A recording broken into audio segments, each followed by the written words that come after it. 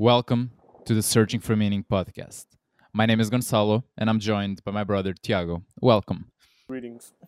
And today's episode is the second part of the book review of Stillness is the Key. So if you didn't listen to the first part, I most definitely recommend you do. Otherwise, I think you'll still be able to pick it up because we broke the book down in three parts as it is broken down by Ryan himself.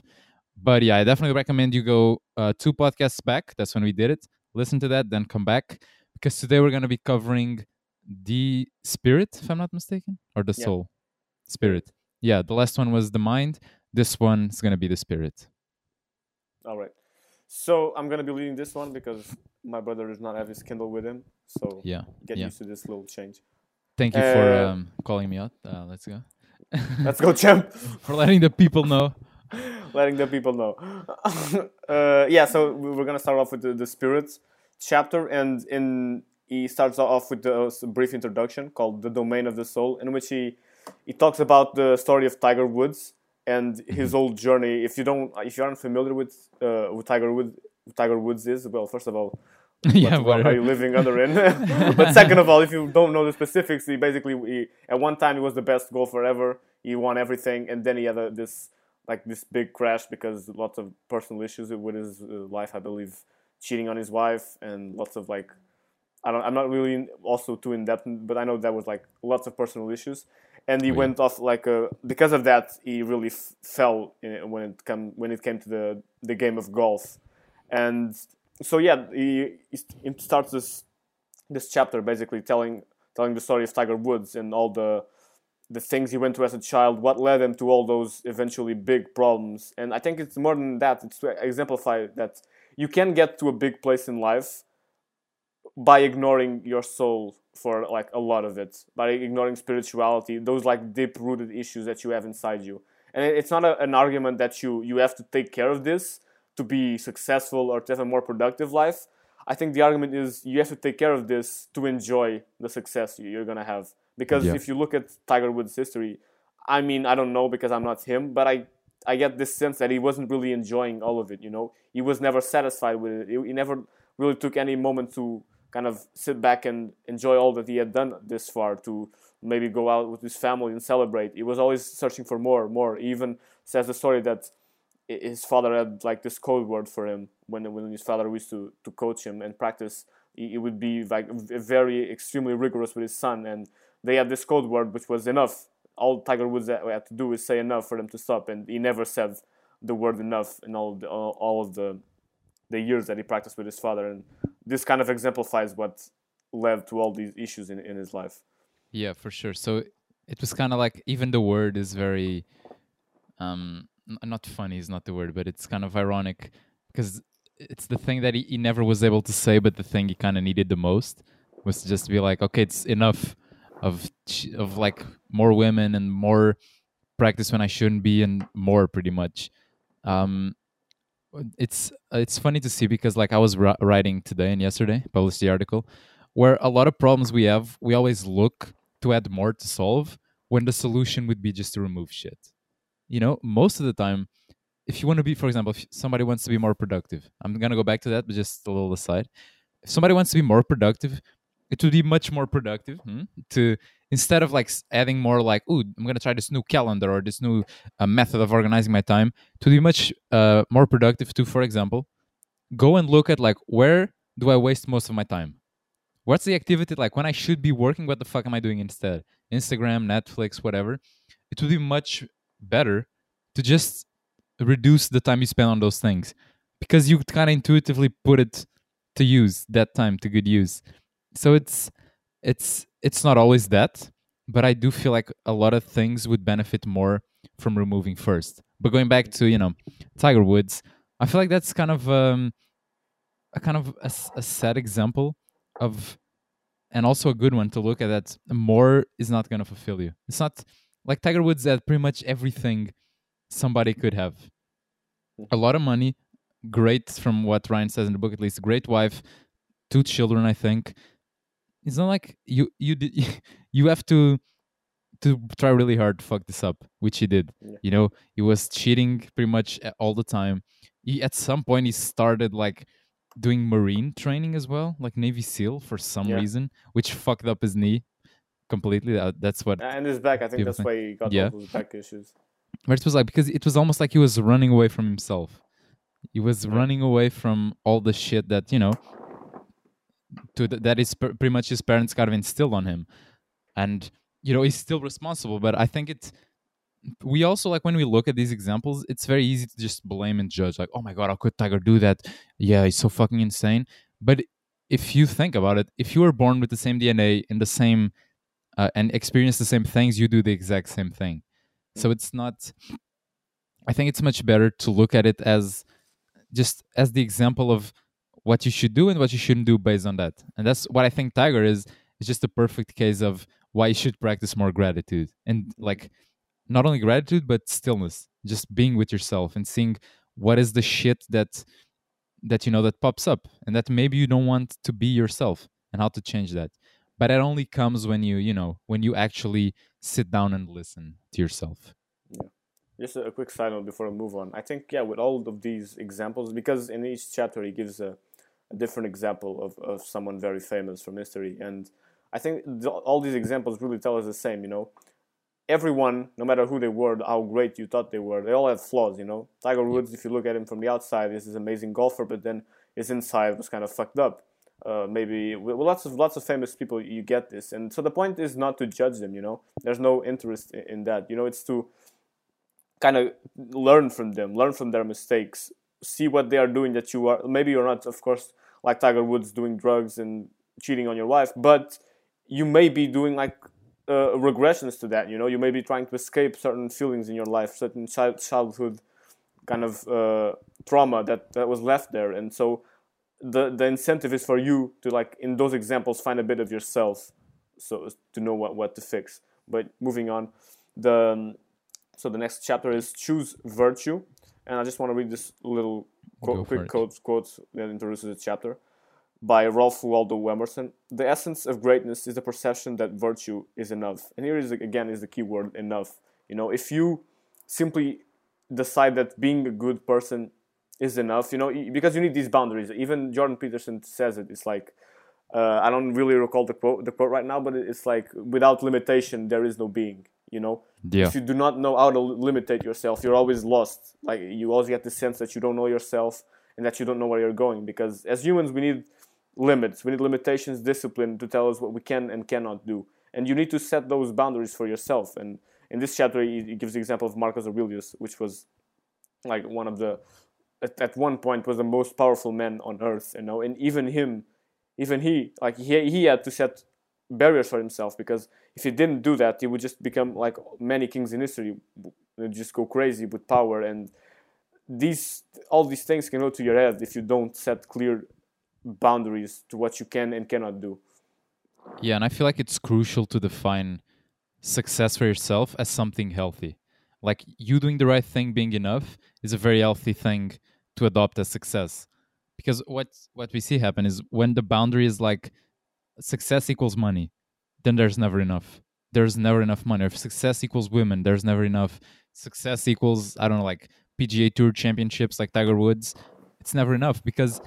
And not only is it not enough, because that's the end goal, you'll do whatever it takes to get there. You'll cut corners, you'll run over people, it doesn't matter. Mm-hmm. Because you define success as getting more of that thing.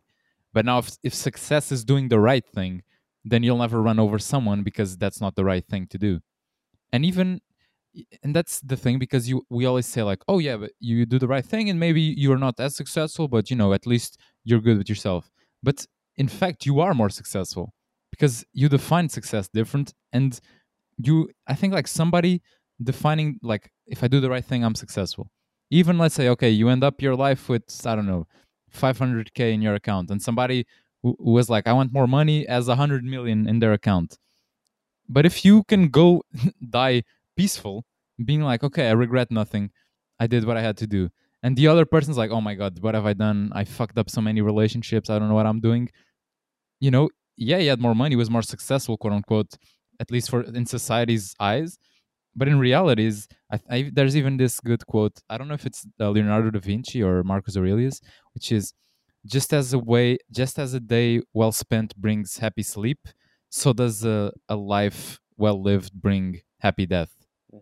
So it's kind of that, and you see with a lot of let's say enlightened people, for lack of a better word, a lot of them, they kind of realize, at least from what's said, this could be a bit romanticized by the people who wrote about it, but like when they died, they kind of felt they were dying and they were peaceful in that time, or the day they were gonna die.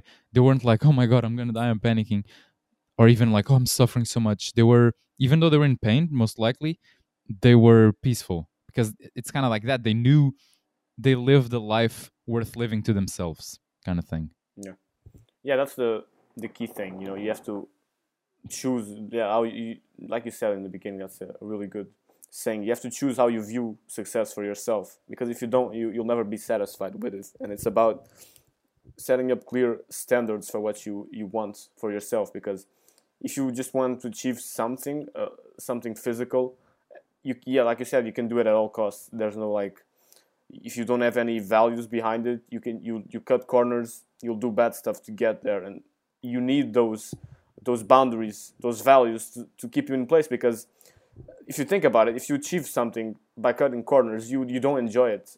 Maybe you enjoy it for like a day or two, but you eventually feel shame because of it. The only way to truly enjoy something in life is by truly feeling that you got there the right way. And that's why I think this chapter, more than anything, is trying to say, if you don't cultivate this moral code for yourself, then I think life will cultivate it for you. And you don't want to Yeah. leave something like that up to chance. You want to take charge for that and make it something personal and your own, because it's something that we see throughout history. If you don't make space to think about these things, like nothing, no one will just kind of pop out of the blue and tell you, you need to be good, you need to be righteous and just and courageous. You don't get to be a courageous person by not thinking about it. You need to Yeah. first of all think about it and then go do it. That's the main thing, I think, with this Yeah, chapter. absolutely.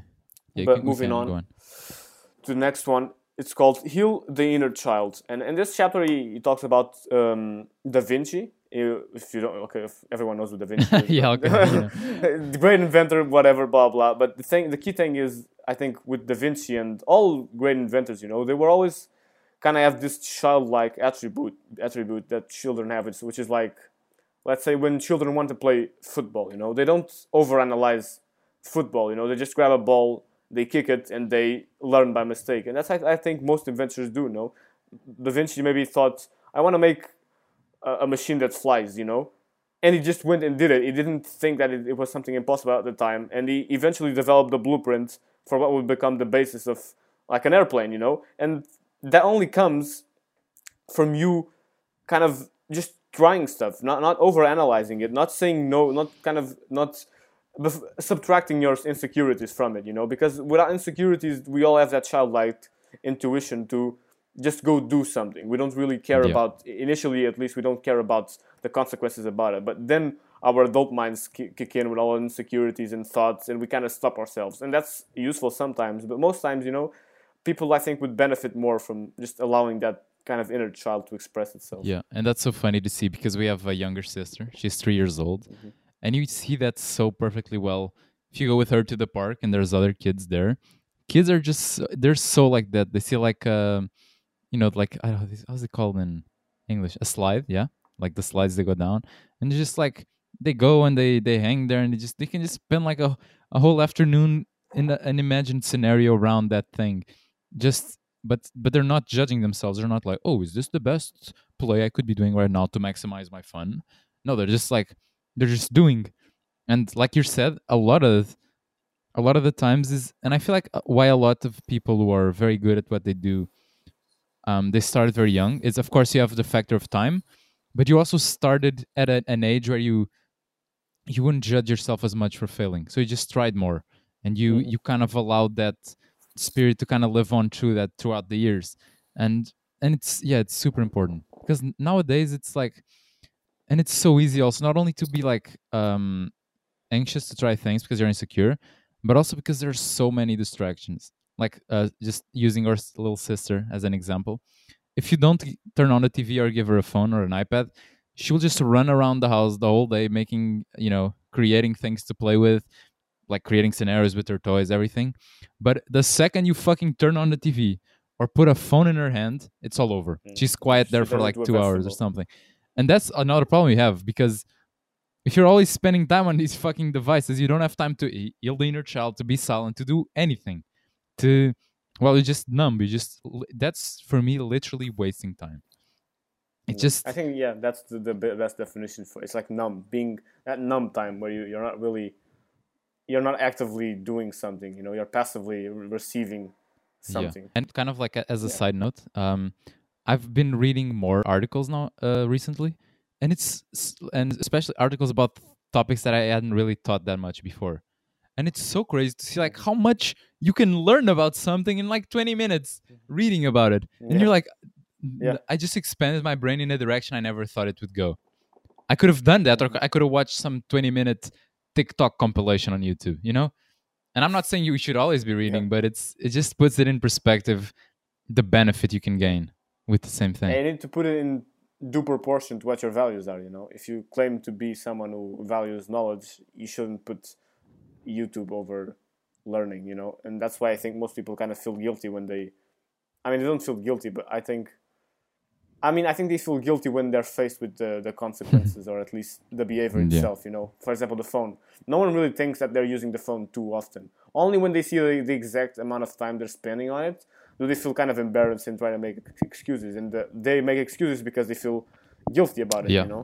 It's like, but yeah, that's the average time I think someone uses the phone. It's like 3 to 4 hours. It's That, something crazy. If it's you do very that every high. day, like imagine you I don't know, those 3 hours every day.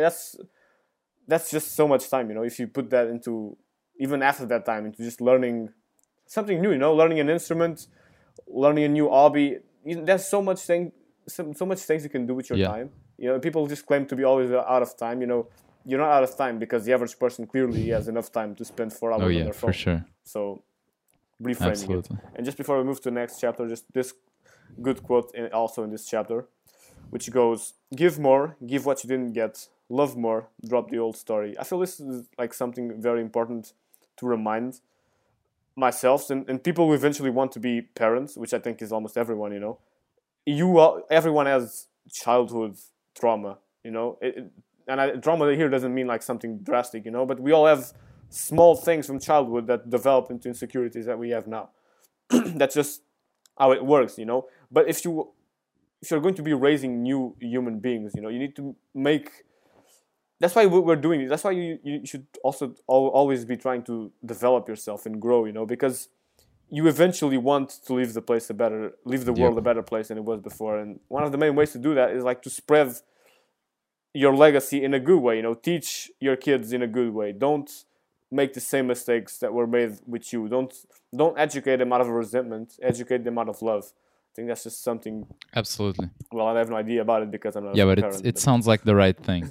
I'm also not a parent, Yeah. as you can probably guess, but I'm gonna go ahead and Moving on, next chapter is called Beware Desire. And this one is kind of a big, kind of a mindfuck for me, because it talks about John F. Kennedy. I always had this idea of John F. Kennedy like the pristine, crystal like politician. But like in this chapter, there's like lots of dark, weird stuff that I had never associated with Kennedy. yeah. For example, Yeah.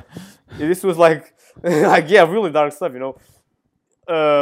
basically, like he talked about this one moment that really got me thinking, which is like, it was in the middle of the Cuban Missile Crisis, which is like a big deal. This is like in the verge of nuclear war, and Kennedy, like, he brought in a 19-year-old student from a college, like, to an hotel, and this is a married man at the time, faced with one of like the biggest crises of our time, and it's just so crazy how all these famous people that you kind of think of as really successful have all these fucked up kind of interior stories going on with them. Yeah, Kennedy was it's like, do you want to go?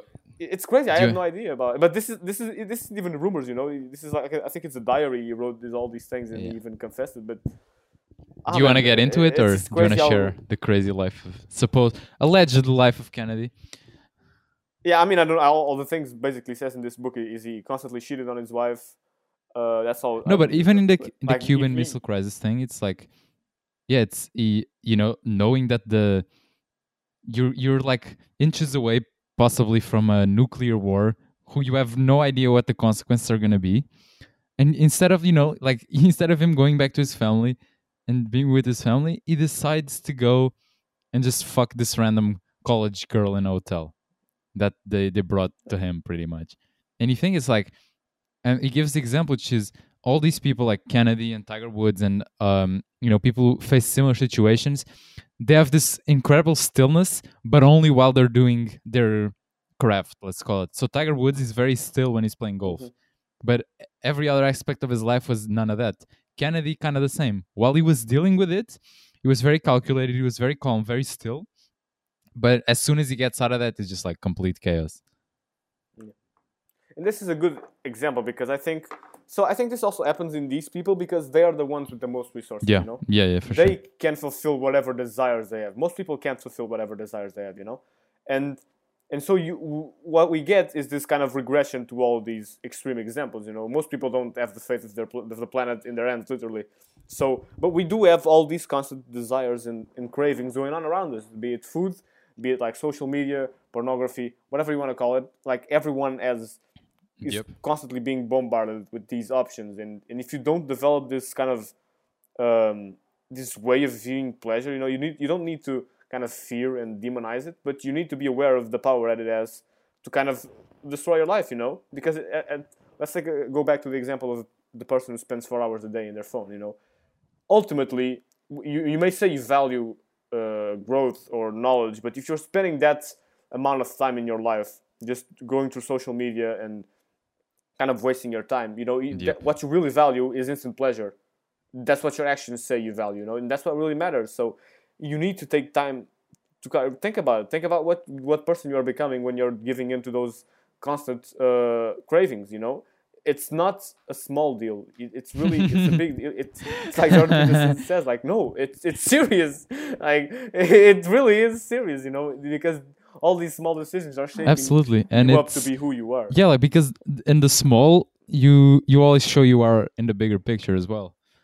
It's like that. The doing good. It's which to be just to kind of balance it out a bit. It's gonna be like a lifelong effort. It's like you're gonna fail. There's moments you're gonna be like, I shouldn't have done that. I shouldn't have said that. But that's why it's always a constant improvement work as well. Like look at Tiger Woods. Now he looks much more balanced. Even like he came back to win the Masters, and even in the court he's much calmer. He's not like doing the screams like he used to before. He looks much more still. I don't know how his personal life is, but I would assume that it needs to be better. Otherwise, he would never be able to come back as he did. Yeah, that would be a crazy story if it could happen. That would be fucking in about insane. 5 years the same thing happened. I mean, it can definitely happen, because we also have the tendency to fall back on our... Like, that's something that was instilled in him since the day he was pretty much born. So it's very hard to, I'm sure he's gonna, deal with that shit for the rest of his life. He's gonna fail, quote unquote, again. But it's just like that. You fail, you get back up. It's kind of like that. It's part of it. Yeah, part of the process. Talking about Tiger Woods, the next chapter is called Enough, which was the magic word he couldn't say. And he also in this chapter, now it's coming back to me, he gives the example of a writer, and he wrote this like a really big book, which a big success. And this in this story, like this writer was talking to another one, and this other one was making fun of him, like saying, "Oh, you can never beat that success again. You can never replicate. You can never replicate that book again, and you'll just always be living in the shadow of it." And then he said this like reply to him, which is like basically saying, "I don't care. I have the knowledge that I've got enough. I've already done what needed to be done with my life, because and this can only come from someone who doesn't value. I mean, obviously we all value results, but values primarily the work and not the results. He even before receiving all this praise for his book, he already was satisfied with his work. This is the only way to really be not successful by like society's standards, but successful from, I think, what we really want to be. This is the only way to feel satisfied with life. If you're always searching for results and exterior things, you'll never feel satisfied. You know, that's why Kennedy, even after even being in like the highest position someone could be on this planet, still wanted these like basic things that all men want, or most men like don't think about and want. You know, like the girl from the college. You know, it's crazy how if you don't like take time to really decide what you're gonna base your life around. Is it like the path or only the goals? You'll eventually fall into this black hole of Yeah, not absolutely. And enough and always wanting more. it's crazy because like in the writer's example, it always brings me back to Zima Blue, this episode of a Netflix TV show, Love, Death, and Robots. Anyway, so there's this TV show, Yes. Zima Blue, and I know we talk about this a lot, but just to get to the point, which is the conclusion of the episode is he realizes that to do a simple task to well done, pretty much, is enough. Just the completion of this task in a way that fulfills me because it's good is enough. And when you do that, it's like you're giving yourself power. Because imagine a guy who his definition of happiness is I need to have $1 million and be retired. Then it is in your control, but not fully. Because like there's a lot of factors around earning money that you don't fully control.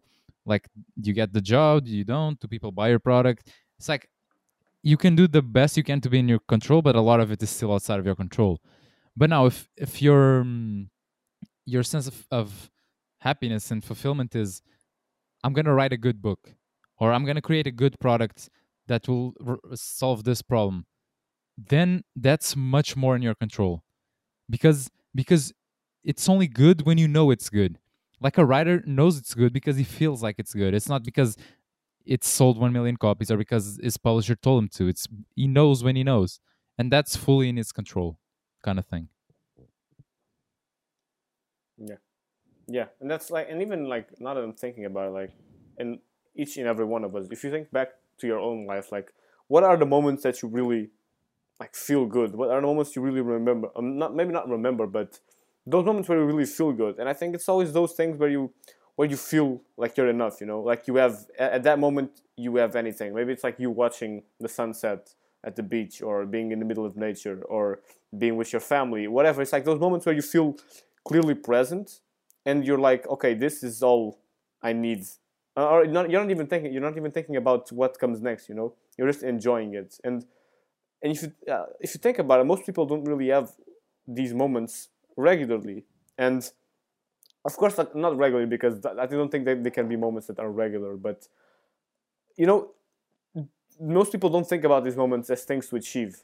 We know we associate like goals to like standards you were saying, like making $1 million, achieving, losing X weight, getting this certain promotion at my job. You never think about feeling present with my family or feeling content with life. And these are the things that I think with this book really, that's really what stillness is. You know, it's you enjoying the present moment and not craving anything else, not being in need of something else to happen. Just like being in the present and being capable to enjoy it by what it is. You know? Yeah, absolutely. And it's like And, the daily struggle, a daily effort. It's like an hourly minute. It's because you can always fall out of it, but you can also always be in that present moment. So it comes down how much you decide to focus on it. yeah. And once again, this book is so great because it really chapters flow, like they flow from one to the next. So we're just talking about this, and then the next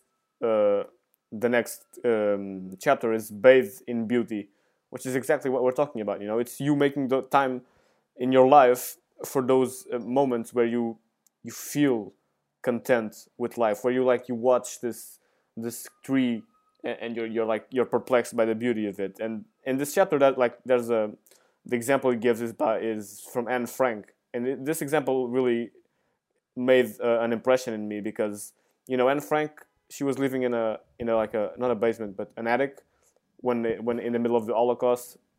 Like their family were Jews, and they were living in constant terror, and they couldn't do. She, as a child, couldn't do what most Yeah. children did, which is like play, have fun. And in this line of her diary, she writes, as long as this exists, Anne thought to herself, this sunshine and this cloudless sky, and as long as I can enjoy it, how can I be sad? You know, and we think about this, and like this girl was living in one of the worst conditions I can imagine for someone. You know, in constant terror, always being afraid of what could happen in the Yep. next moment. Not, you know, and even she could find time to like enjoy the present moment, to enjoy the sun and the sky. You know, and how often do we do this? You know, how often do most people look at the sky and be like, yeah, I'm content with my life. I have like how can I be sad with all of this like marvel going on around me? We don't think about it. We just kind of always we don't even stop to think about those things. Yeah, we We take never everything for admire granted, those. pretty much. Yeah, it's exactly. We take things for granted. And it's crazy because even if you look at the statistics nowadays of depression and anxiety and all of that, where um, it's like they as quality of life increases, so those problems increase as well. It's so crazy to think that it's problems that are all in our minds, and that someone that could be in literally the shittiest position we can think of could find that happiness and not deal with these problems as much as a lot of teenagers are dealing nowadays, when they in theory they would have no problems. They're like, yo, you have food all the time, you have water, you have shelter, you have maybe like friends and everything. Why are you so, where does this come from? And so it's, Hmm. not to lose myself too much, it's crazy to know that someone in that position could be happy, because then it kind of gives you permission to be happy at all times. Not maybe not happy, but Yeah. know that that is enough. That it's, I think it's even higher than happiness. It's like stillness. It's knowing it is good enough. It's enough. That's kind of the thing. It's not only enough, but it's, I don't need anything else. It's kind of like the amor fati thing. It's like I wish for things to be exactly as they are. And yeah, with this examples, that's the examples that really make you think. Because for me, at least, like whenever I'm, this was especially happened after reading Man's Search for Meaning. You know, every time I felt bad, I was kind of like, yeah, but I didn't go to like one of the Yeah. most horrible things that ever happened in Yeah, I was human not in a history. You know, concentration camp. and yeah, that really and that's like it may sound ridiculous, and I'm not saying you don't have permission to feel bad, but it's like reframe things. Like, do you really, are you really in such a like a deep, such a troublesome situation that you can't enjoy life? What are our issues like? Most people's issues are like, you don't have the girlfriend you want, you don't get the grades you have, you don't have your dream job, and I'm not saying those things aren't impactful. They are, but like put it into context. You know, you're alive, you don't fear for your life, and you can eat and live comfortably. You know, make space in your life to be grateful for that, because if you don't, you know, it's just like it's ridiculous. You know, imagine if Anne Frank was looking at you right now when you're feeling sad in the middle of your bed, sitting comfortably in one of the big one in Yeah. the best time to be alive And because in human history. You the know, thing is, I don't think it's reframe even your because like Anne Frank was sad plenty of times, but it's like knowing that it is okay to be sad, and it's like when you're sad, it's not thinking like fuck, when is this over? It's like it is enough. It's okay to be like this. I don't need to be to be joyful. yeah. It is okay. It's, and that's the whole thing. Is Hmm. because a lot of problems, I think Mark Manson talks a lot about this, which is a lot of problems comes from just a reaction to the problem itself. It's like, oh my god, I shouldn't be feeling sad right now. Why am I like this? Boom, you created another problem. Instead of, if you just accept it, like, I'm sad, it's okay. It's not even thinking like, Yeah. oh, it will pass. No, it is okay. Just being like this, it's okay. I'll just experience it. Hmm. Then it changes Yeah, things. so that's like, in my opinion, that's the first step Yeah. into really changing those things. And of course, I could not let this slip without referencing the book Radical Acceptance. That's where I learned kind of that concept of being okay with your emotions, and that feels like very lame, especially to most men listening to this podcast. Let's be honest, you're young, you're like us, and sometimes I feel that even after knowing the benefits of that. So don't be ashamed to just feel stuff. You know, don't be ashamed to be sad. Don't be angry for being angry. You know, those are Yep. all part of your life. Accept it, and that's the only Absolutely. way you can really change it long term. You know, but moving on to the next chapter, which is accept a higher power. And I gotta be honest, in this chapter, it's one of the Oh yeah, most same. difficult for me to understand. You know, because accepting a higher power for me has always been this kind of, growing up. I always had this kind of aversion to religion, and in our country, like Christianity was what the predominant religion, and I've always had this kind of thing that I don't want to be religious because I think I always valued logic a lot, and so for me, logically, it's like, yeah, but there's no evidence that God exists, so therefore, living my life as a religious person would make no sense, and that's always been my kind of base thoughts behind it. But the more I think Yeah. about it, I wish I could have this spiritual thing behind me. I wish I could believe in a higher power, and because it makes things, in some sense, it makes things much easier makes it much easier to live in certain aspects. But it's also not something that you can just say, I now believe in God. Yeah. There's I don't know, I don't even Actually, know what I what think the we steps talked. I don't know are if we talked just to in person or take in up the other this podcast higher about power. this, but I was also like, I think we yeah, also because did it's briefly. it's a great belief to have. That maybe not that God is the greatest or whatever, but that at least there's something greater than you. And I was thinking I didn't make too much of a case of that because I was in the same Hmm. position, which is I know it's good, but I can just force myself to believe in a higher thing. But like recently, I've been curiously enough reading a lot about AI and how the future of humanity could be.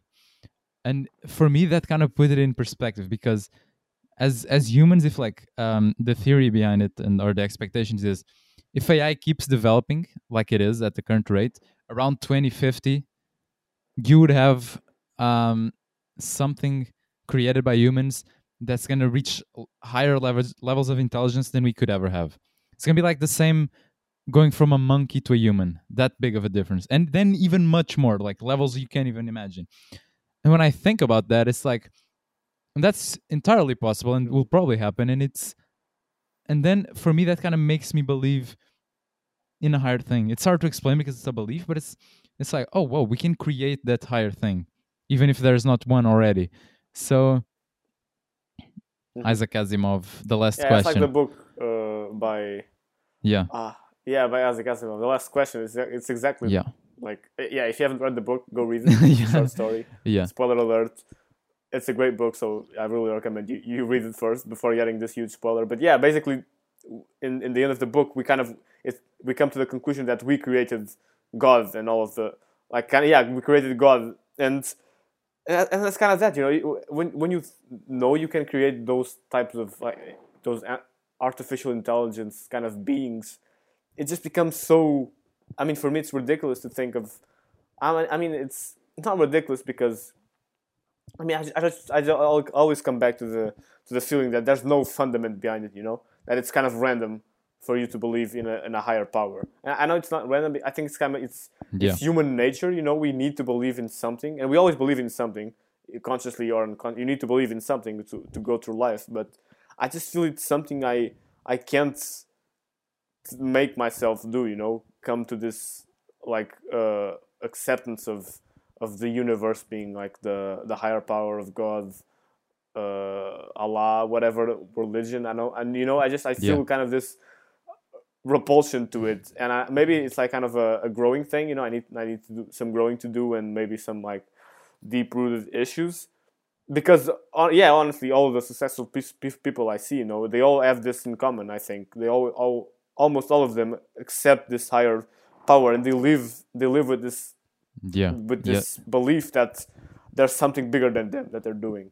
And I think it's good because also it takes a lot out of it takes the focus out of yourself. You're much less selfish when you believe that there's this higher power guiding your decisions, because it always makes you present that you're not the focus of your life.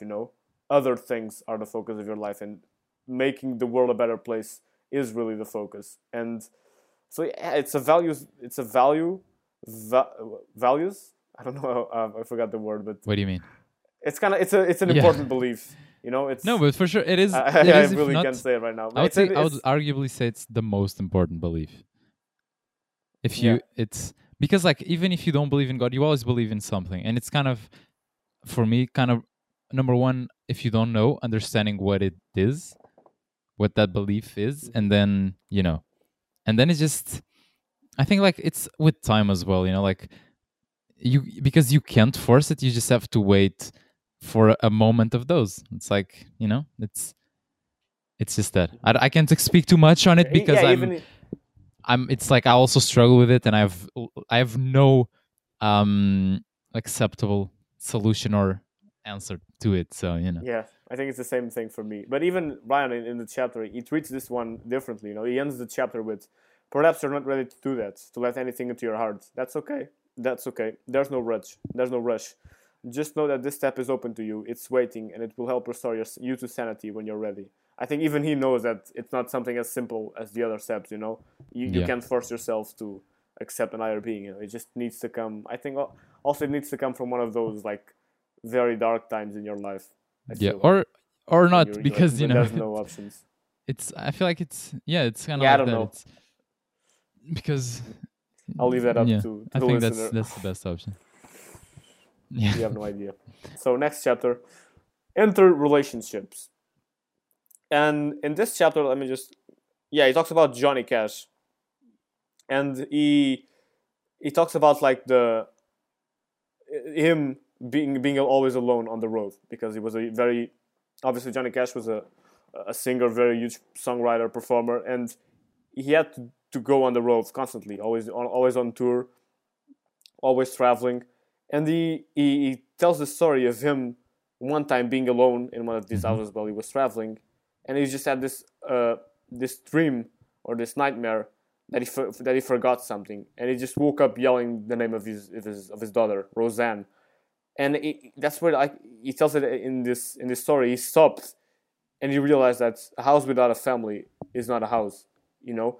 And I think we all kind of sometimes forget that really our lives are built and have value in a big portion because of the people around us, our family, our loved ones, and it's very easy to take that for granted. And only when we're maybe away from them is at least talking from personal experience. When I traveled, that's where I missed yeah, most my family, my loved ones, because and it's kind of an ingrained state of being. As humans, we always have this thing when we have something available to us regularly, we tend to not yeah. be We as take grateful things for for it. granted. It's because it's always there, and when you're away from it, that's when you realize that how important the presence of these people are in your lives. And so I think this chapter is mainly about, you know uh, make sure you give the appropriate like time for those people, the appropriate responsibility that they in due proportion to what the impact they have in your life. If they're the most important people in your life, show them some respect, show them some love, tell them that they're important to you. Make that effort, even though maybe it's hard for you to express those feelings. It's something that I think you'll always regret doing in the end. Like when your parents die, when your grandmother, your grandfather dies, your brothers, like you'll always regret it if you Yeah, did not and express because those if you feelings. also think about it, all the things that we do and like when you talk like be good, it's only important because there's other people around. If you're alone, none of that matters, kind of thing. Because you can even do. How Yeah. can you be good if there's nothing to be good towards? Too, all those concepts don't even exist. Hmm. So, and for me, that's where the importance of all of this comes. Is that all this self improvement and all of that's it. Pretty much all of this that we do to improve ourselves, as always, the fundamental that we're gonna be better for other people. First and foremost, you're gonna be good to yourself. But what that's gonna allow you to is to be good for more people. And that's it. So without them, there's Hmm. no possibility of showing or even existing that good. So it's kind of just keeping that in Yeah. mind. Yeah, we as humans we are Yeah, like we are social 100%. animals. We without each other, it's like Yeah, there's no yeah. point to There's not life. life. I'd argue. You Like need if you you're always need people to make yeah, people. there's like if you imagine you're the only person left on Earth. Like try to really place yourself in that scenario. Like there's Yep. nothing to do. There's there's literally nothing that you want to do. That you'll eventually die because you just felt so Yep. lonely. I Yep. bet you get this depression and just die. That's how important it is. Absolutely. So keep that in mind. Going to the next chapter, it's called Conquer Your Anger, and in this chapter he gives the example of Michael Jordan, which is I had no idea this happened. If you're like probably if you're American, you've heard of this because it's such an important personality there in basketball. But like he gave basically this huge speech, and in this when he was Yeah. being inducted into the Hall of Fame, I believe, and basically this speech. was like him, an half hour of him like responding and listing every slight that he ever received in his career. Every time someone didn't believe in him, brought him down. So even like really ridiculous small stuff. He kept this all inside him, and this is like the perfect example of a successful individual by society standards that was not successful interiorly.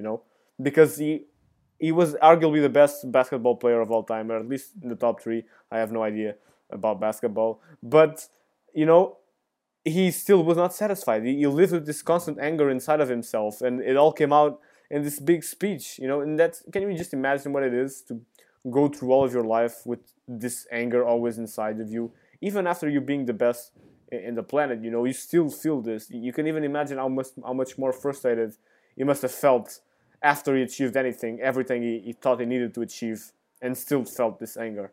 And it's like all we've been talking about. If you don't care about the road to get there, when you get there eventually, that will cost you dearly, because that's when you're gonna look back and think, oh, maybe this wasn't all worth it. Maybe because I only thought about the end result. I ended Yeah, up not enjoying the entirety of my I life. also had no idea about this Michael Jordan kind of breakdown kind of thing. But it's sad kind of thing, because you on the court you look at all he achieved, and like the greatest basketball player of all time, arguably. Even the Air Jordans are after Michael Jordan, such a big brand and everything, and he had so much resentment inside of him that he had to express it all, kind of to a very awkward point for everyone that was listening to. And it's just to, yeah, I feel like all the pretty much the this second part sums up is how to be good, how to kind of deal with your own self in the long term, and how to be, how to accept yourself and what you do in this world. It's because if you don't, you're just gonna, well, this is gonna, it will have to come out in some sort of way. For Tiger Woods, it was cheating on his wife, doing all this crazy stuff. Michael Jordan, it was this and probably other erratic behavior he had. For Kennedy, was the cheating. It's always gonna come out. So you can either deal with it, or you can let the world deal with it for you, which is not the best option. All right, moving on to I believe this is the last one for today, and it's called All Is One. And this one was like I think this all one is also similar to the believing in the higher power, which is like, and he gives in this chapter, he gives the story of an astronaut, and that he went up to space, and he tells the story of him in that moment, like 239,000 miles up in space, looking out at, or like tiny blue planets from that perspective.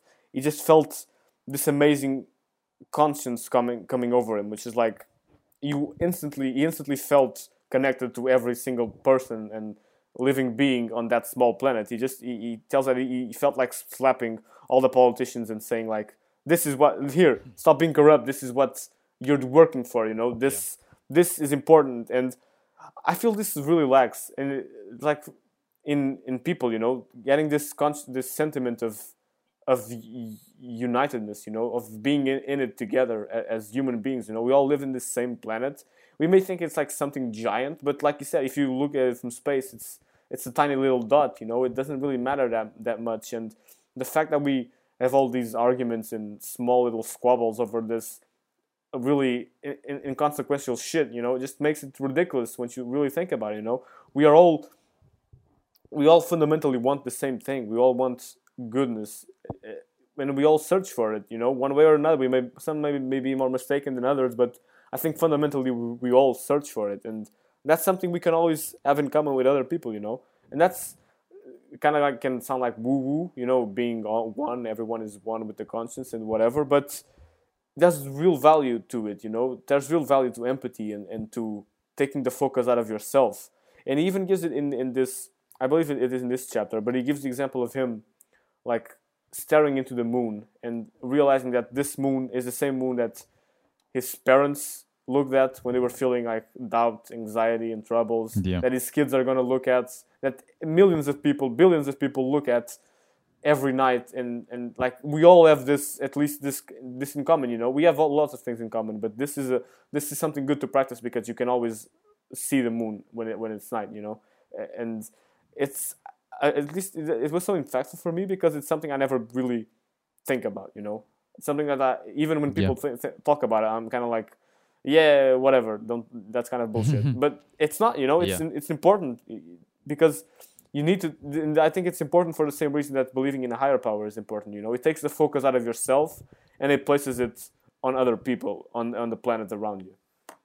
Yeah, for sure. I feel like as human beings, we have so much more that can bring us together, but a lot of times we just focus on the things that pull us apart.